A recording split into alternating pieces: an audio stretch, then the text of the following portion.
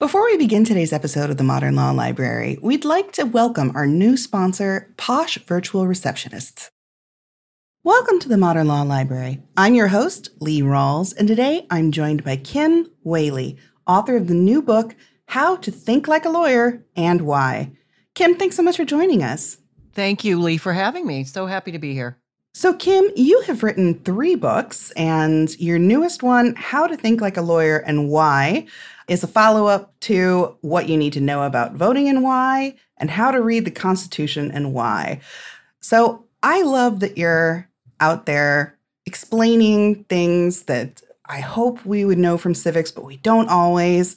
What made you focus on this as your mission, almost, to communicate with the public about the law, voting rights, and then in this book, how you think like a lawyer? Well, it really started early in the Trump administration when I was reading a piece in the New York Times that just sort of made an off-the-cuff statement that the president's pardon power is unlimited. And that prompted me to write my first op-ed that sort of pointed out that, there isn't really any unlimited power in the Constitution. That is, the president in theory couldn't pardon only people with, or Caucasian, for example, on that basis and evade a constitutional challenge. I'm not saying it would survive, but to say there's anything unlimited in the Constitution, I said, well, maybe we need to clarify that. So I wrote my first op-ed in the Baltimore Sun. And then, frankly, Lee, after having taught sort of separation of powers type classes for over a decade, these issues were sort of ripping from the headlines in the Trump administration over and over and over again. And so I started writing more, and then I got picked up on radio, and then I got picked up on television.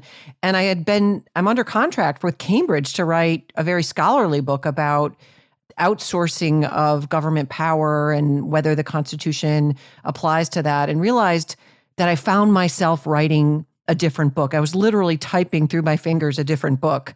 And it was my first book on the Constitution, realizing that civic literacy is really a problem in this country.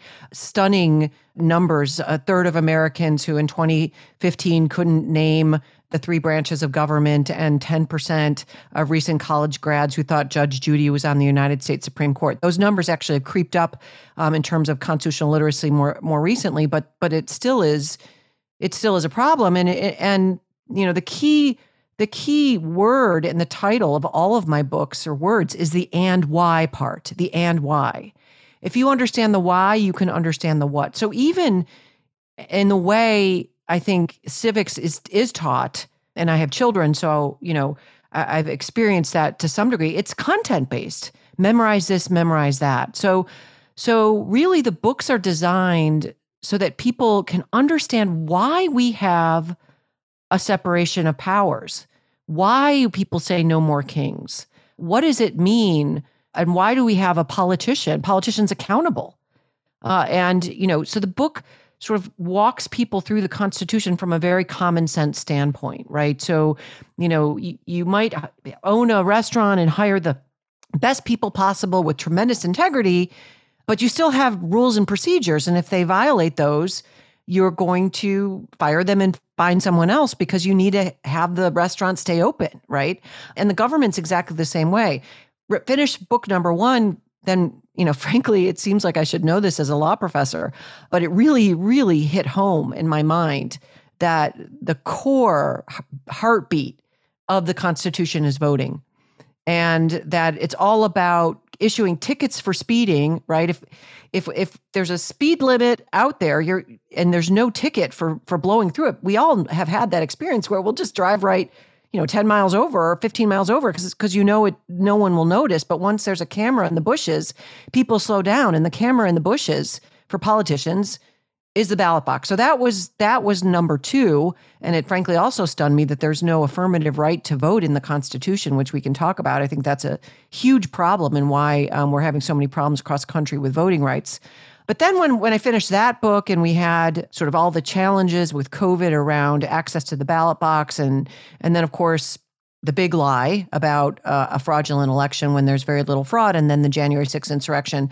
The next phase in my thinking on this, frankly, as a scholar, is that, a lot of our problems are due to polarization and this team mentality, our way of thinking in a team, backing up our team. I'm on team blue, I'm on team red. And whatever the circumstances, I'm going to back my team. And lawyers think really differently, as you know, and it takes weeks to disabuse students for 1Ls of the notion that it's about finding the answer. Lawyers are about finding the questions. And once you find the questions, you have to identify relevant facts, and you have to exhaust the arguments against you, because if you don't, you're going to lose. And you also have to take into account policy, which we would call value systems. So that was this book. It's a long answer to your question.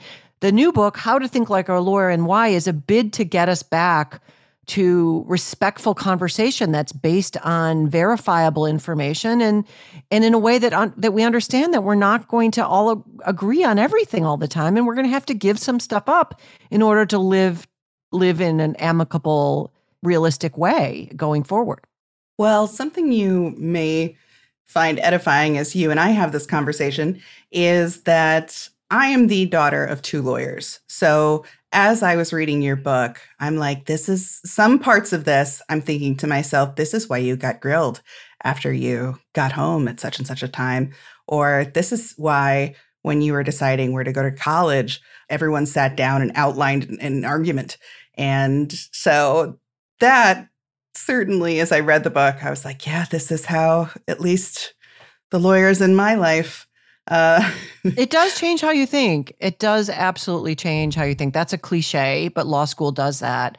And, some of us take it a bit too far and cross-examine our friends and family. But it makes you smarter, not in terms of your cognitive capacity, but in terms of looking for flaws in your position. And I realized with the third book, there's nothing out there for regular consumers and, on the sort of Barnes and Noble, Amazon market that teaches people these skills that people pay a lot of money for. And if you're ever really in trouble, you need to hire a lawyer. And of course, you can't get a law degree from my book, but it approaches problems in a different way. And to the earlier point, really the objective is to try to change the dialogue. And let me just give one little anecdote, which really gave rise to the book. In the middle of the Trump presidency, I did a semester at a different law school. I teach at University of Baltimore, but I did a visiting semester at American University, Washington College of Law. And I was given a seminar that was called Democracy at Risk. So it was in the catalog as Democracy at Risk, but I could teach whatever I wanted. And at that point, I happened to be under contract with CBS News to cover Trump's first impeachment procedure. And I was on air with Norah O'Donnell and others. And they also had Jonathan Turley on, who's a GW law professor who tends to be more conservative on the conservative end. And we were in this posture where we would sort of debate what was happening in a very respectful way, of course, but I think that's how it was set up. And so it was a very polarized time in the country. And I went into the classroom and brought those issues into the classroom. How this matters in the Constitution. And the thing I did was I asked the students to come to class with every class having considered 2 points of view on whatever hot button issue we were talking about. And I gave them some ideas as to where to find reliable op-eds from legitimate media outlets. And at the end of the semester, I did a sort of roundtable to talk about the experience, and the students, it really stunned me. They said, this is the first time we have felt safe, even in an academic setting, talking about some of these issues, because we're so afraid that we'll get labeled when we open our mouths, and then it'll become people dug into their point of view. And that's what kind of opened my eyes to this idea that it's a beautiful thing if we can listen to each other. And part of listening to each other is to have a framework for doing that and someone managing that. So that's really, again, lawyers can be combative, but the legal way of thinking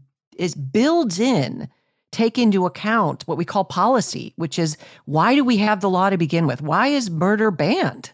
It's somewhere along the line, someone decided to make that law. Why? Because we value life. So there's a value embedded in the law. Why do we have speed limits? Well, because we value safety for pedestrians, and we want to have an environment where we can get in the car and feel like there's not chaos that could put us in the hospital. That's not the case in other parts of the world, where people just drive however they want. And so those are two of the fundamental tenets in the book. And then the last piece, as I mentioned earlier, is lawyers have to tell their clients news they don't want to hear. I can't do that for you. We're not going to win that argument. Or if you've gone through a bad divorce, you're not going to get everything you feel you deserve, and maybe you do deserve. And so it's that tolerance for giving some things up for the broader good that I'm also trying to start a dialogue about or with this book. Well, let's get into the structure of this book. There are two different things that you break down into 5 parts. One is you're breaking into, I would say, dimensions of life. So chapters 1 through 5 go like this: thinking like a lawyer at work, thinking like a lawyer in family life decisions, thinking like a lawyer in civic life. And then chapter 4, thinking like a lawyer in healthcare decisions. Chapter 5, thinking like a lawyer in hiring a lawyer. I found it really interesting that you broke it down into those realms. So I'd love to hear about that. And after that, we can talk about your method, the BICAT method. But first of all, why these realms? Why did you choose these 5 different areas to concentrate on? Work, family life decisions, civic life, healthcare decisions, and hiring a lawyer.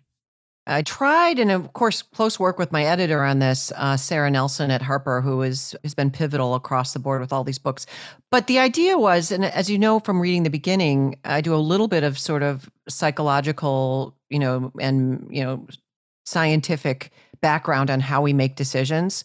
And we've all been in that situation where we have to trust our instincts, where, the fight or flight response that comes from the amygdala, and we're flooded with hormones that are there for a good reason to make sure we make really good decisions in the moment. And that can be of vital importance and, in certain walks of life. But there are other times in our lives where decisions are much more nuanced and complicated, and they can feel very overwhelming. So those 5 areas, having gone through a very difficult divorce, I really wanted to talk about family life, because, not only am I a lawyer, but I'm a mother and went through that. And it really you feel flooded days on end and don't really know how to make sense of the chaos. So that was the family life. Thinking of a lawyer like a lawyer at work, that's one of the environments, I think, where particularly women, and I can't speak for all women, of course, but, it can be a fraught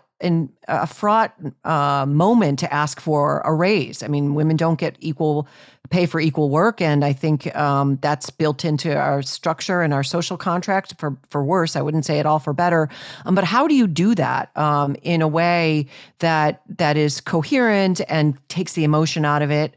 Civic life, that's off of my last book. I just, I could have done the whole book about politics and voting and why it matters to care about our democracy and how to think about political issues, and how to have the conversation around the Thanksgiving table with people that don't agree with you around these really difficult issues. But sort of step back a little bit and say, how do you make a decision as to if you want to be more involved in how our civic world, including government, is functioning for you and your family? How do you even start that conversation for yourself? Healthcare, you mentioned, we'll talk about it. It's not only so difficult in terms of coverage and the financial burden, but these are hard decisions. I mean, do you have the elective surgery? I mean, how do you decide about end of life decisions? Life like law and law like life is rarely black and white. It's mostly gray, and lawyers are brought in to bring some order to the chaos. And then, the last piece is, okay, there's only so much you can do on your own, but how do you, when do you pull the trigger and hire a lawyer? And most of us will have that at some point in our lives. We'll need one for a will, or, heaven forbid, for if there was any criminal sort of dust up, or, I mentioned a divorce, or if you have some kind of contract conflict with an employer or with somebody that you've hired. All of these things at some point you might have to get professional legal counsel in. But the idea here is, okay, how do you even get to the point to decide to do that? And as you mentioned, I have this 5-part test and I have examples and worksheets that you could just pull it out and walk through it at the end. And even if it doesn't produce the answer, it'll make you feel like you have a little more control over the process. We're going to take a quick break to hear from our sponsor. But when we return, I'll still be speaking with Kim Whaley about her book, How to Think Like a Lawyer and Why, and more specifically about the BICAT method, how to break down your decisions to help you make them. As a lawyer, ever wish you could be in 2 places at once? You could take a call when you're in court, capture a lead during a meeting. That's where Posh comes in. We're live virtual receptionists who answer and transfer your calls so you never miss an opportunity. And the Posh app lets you control when your receptionist steps in. So if you can't answer, Posh can. And if you've got it, Posh is just a tap away. With Posh, you can save as much as 40% off your current service provider's rates. Start your free trial today at posh.com. Welcome back to the Modern Law Library. I'm here speaking with Kim Whaley, author of How to Think Like a Lawyer and Why. So let's dig into the BICAT method. Could you please share what the 5 steps of the BICAT method are? And then maybe we can get into some hypotheticals and test this out. Sure. So BICAT stands for break, identify, collect, argue, and tolerate. And the way the book is designed is that for each of those areas of life that we just talked about, I unveil the next step in the method. I do that first by explaining a legal case and how that step makes its way into law, and then I apply it to regular life. So step 1, break a problem down. So lawyers will take, you might say something like, I just got fired from my job, and I think it was discriminatory, for example. A lawyer will take something that generic, that big question, and break it down into particulars so that what were the terms of your contract? What are the sort of personal characteristics that potentially could give rise to a violation of laws protecting people from arbitrary discrimination? What kind of damages did you suffer? So a lawyer will go down automatically. I call this frameworks with my students. It's almost like a decision tree. And that way you can take off chunks of the problem, address the chunks, and then get back to the big issue, right? So you're not going right for the money shot. Should I win or should I not? A lot of sub-issues. And so that's number 1. The lawyer will automatically do that. 2, I have is identify your values and your aim.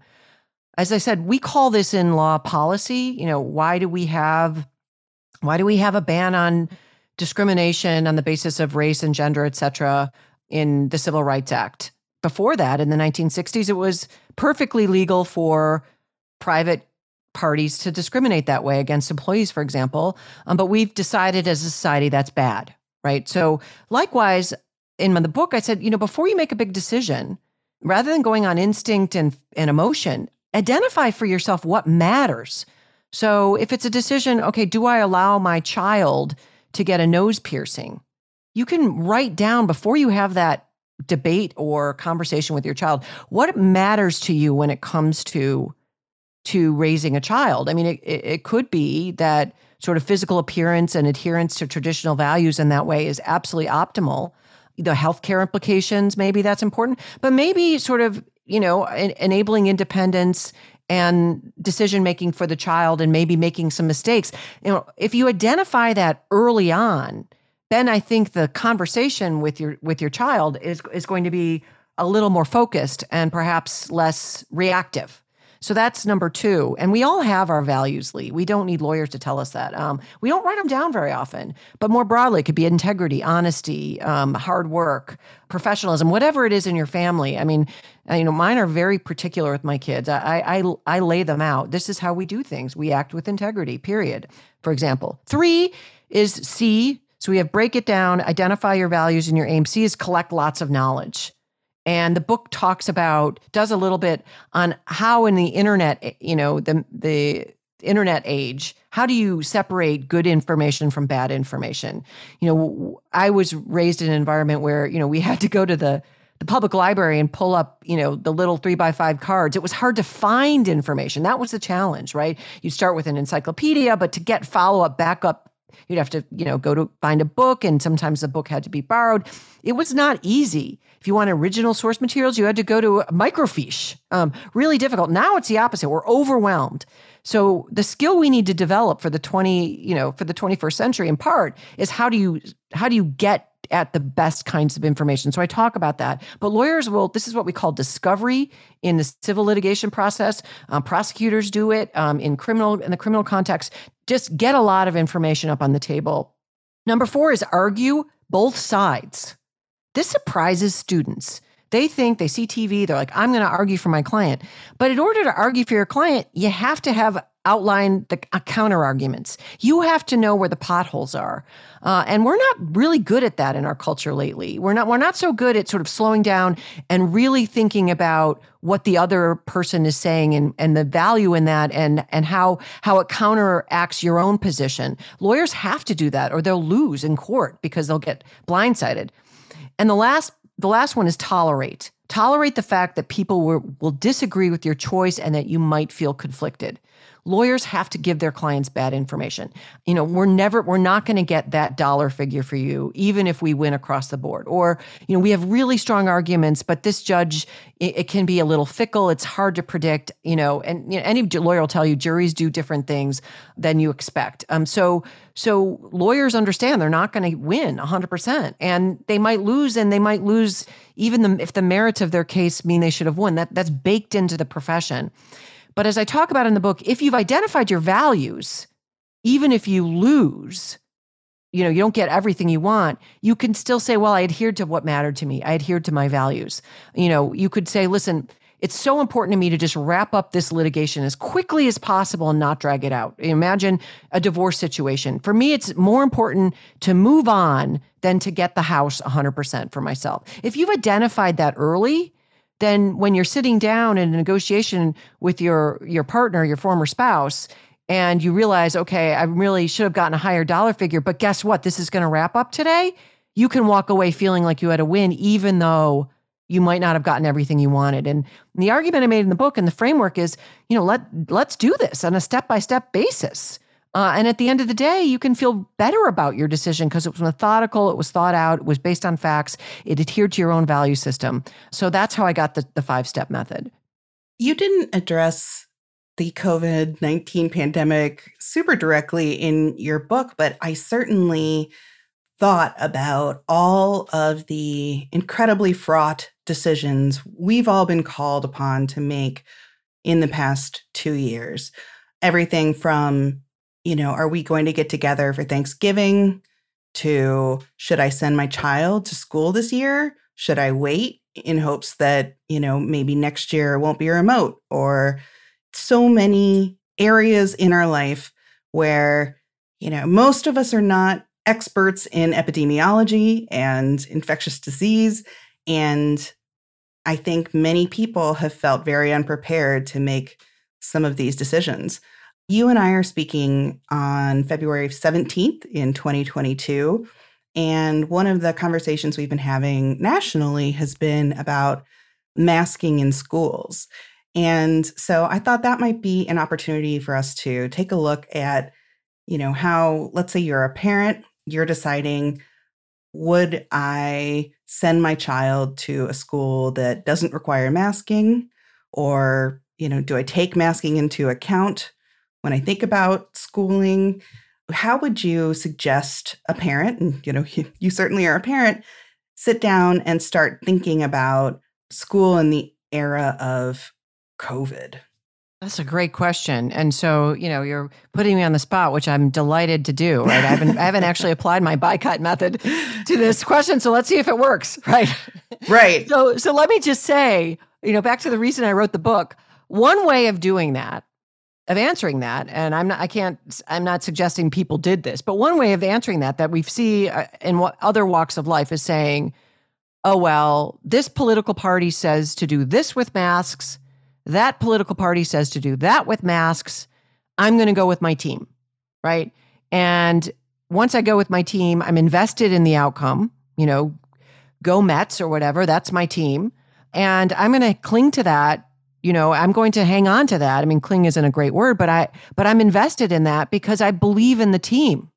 That's one way to do it. And, that can be helpful, but for something this important, I think it's not, right? Because the people that are, one way or the other making those proclamations or urging people to act one way, wear a mask or not wear a mask, don't necessarily have the same considerations and values and concerns that you do for your family and your children. Politicians care about their own power. I don't care where they are on the political spectrum.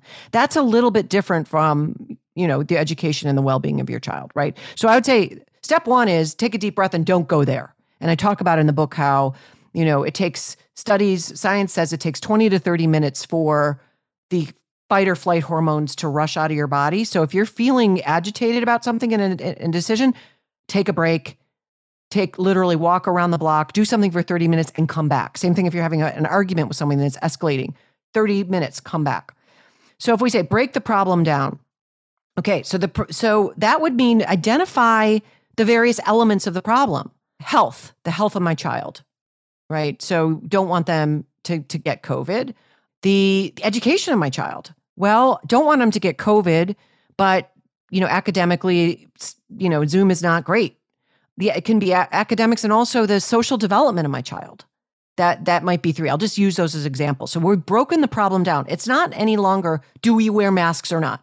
It's health, education, social development. Number 2, identify your values and your aim.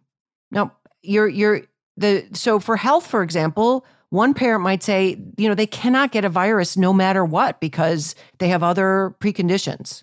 Or it can be, listen, I've worked so hard for my child's health. I'm really careful about it. It's something that really matters to me. I'm very careful about the diet. They take vitamins. I'm, buckle up seatbelts, wear helmets, in a stroller, whatever it is, right? That's so important to me and my family. Totally respect that. But you can put that down, longevity, social. So something like social development. What matters to you there? Independence, having a lot of friends, whatever it is. You could break that down. And then I say in the book, circle the one that matters to you the most. Just circle it. I mean, for me, for my children, it is the overwhelming value is they need to act with integrity. And number 2, as a parent, I feel like my job is to launch them into adulthood. And sometimes that means they have to take some risks. That's just me personally, right? But another value could be, but I also want to respect the community. That's important to me because I live in it. So that's number 2. 3 is collect lots of knowledge, okay? And just to break in, I love that what you're showing as you break these down is you're not trying to get everyone to get to one singular answer. You're showing them how they can make an answer that makes sense for their individual circumstances.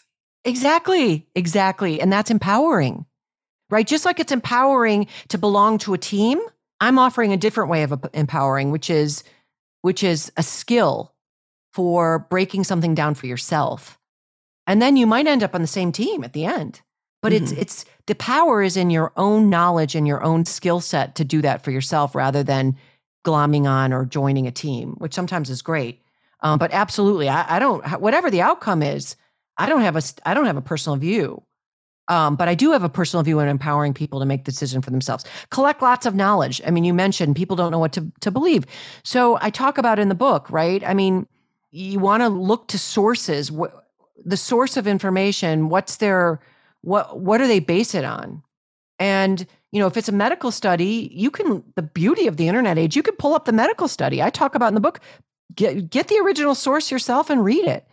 Don't listen to Kim Whaley on CNN talking about an indictment. Read it. You can get that now. It's great, right?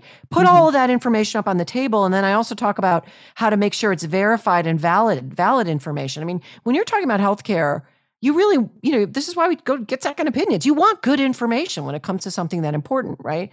You don't want a dentist doing heart surgery. You just, we can agree on some limitations around that. 4 is argue both sides. This is your typical pros and cons list, but now you're doing it in a much more informed way. You go back to how you've broken the problem down and you identify for yourself, okay, here are all the reasons to send my kid to a place where masks are mandatory. And, it might turn out that it's because you really want them in a social environment and you want them in the classroom with professionals. That's more important to you than maybe you believe, from a sort of a political standpoint, that government should be making those decisions. Maybe you do. Maybe that's one of your values. Maybe that's one of the elements of breaking it down. But you've decided, okay, that's fine. But I really, really, what matters to me the most is that my kid get around other kids. So you might argue both sides there. And then the last one, number 5, is tolerate that people will disagree with your choice and you might feel conflicted. You're going to have to give some stuff up. Whatever you broke down in number 1, you're going to have to make some compromises, but you're doing it in a very methodical way. You're doing it in eyes wide open way with information that matters, that is good information, and having identified your value system. So as I said, in the end, say you're a person that just really, really has a problem with public education. You always have with public school education. You really want to be primarily responsible for your children's education. That might require sacrifices on your part. You've got to get up to speed on, algebra, not my thing anymore, right? You might have to cut back in other parts of your life because you've decided you just don't really want the school making these decisions for you. So you're going to have to give some other stuff up, and you might have people judge you. Okay. Or likewise, you might be in an environment where, your friends and family are really against any type of masking or vaccines. And you've decided for your own family, listen, I value my child being in the educational setting. And so if you can say to yourself, listen, that's my value, so people can be mad at me. But I know for myself, based on what happened under step 2, that this is what matters to me, so I can live with this decision. There you go. Boom. We just did it in real time. We sure did. Kim, thank you so much for joining us and talking through the BICAT method. If people want to go and pick up your book and read it for themselves, and there are some good diagrams in there, I really do suggest you pick up a copy, but where can they do that? I have a website, www.kimwhaley.com, but WEHLE, and I tweet at Kim Whaley, and I have an Instagram account at Kim Whaley. I do a show called Simple Politics where I break down issues that are complicated across the board. But you can really, honestly, Lee, you can buy it anywhere. You can get it on Amazon, Barnes & Noble. It's all over the place. If you just type in WEHLE, there aren't many of us, and a lot of options will come up for you. Or you could buy it at your local bookstore, which I'm all about. Great. And this is the meanest possible question to ask someone whose book just came out. What will be yesterday when people are listening to this? What's your next project? It's actually not such a mean question. I have another one in the works already.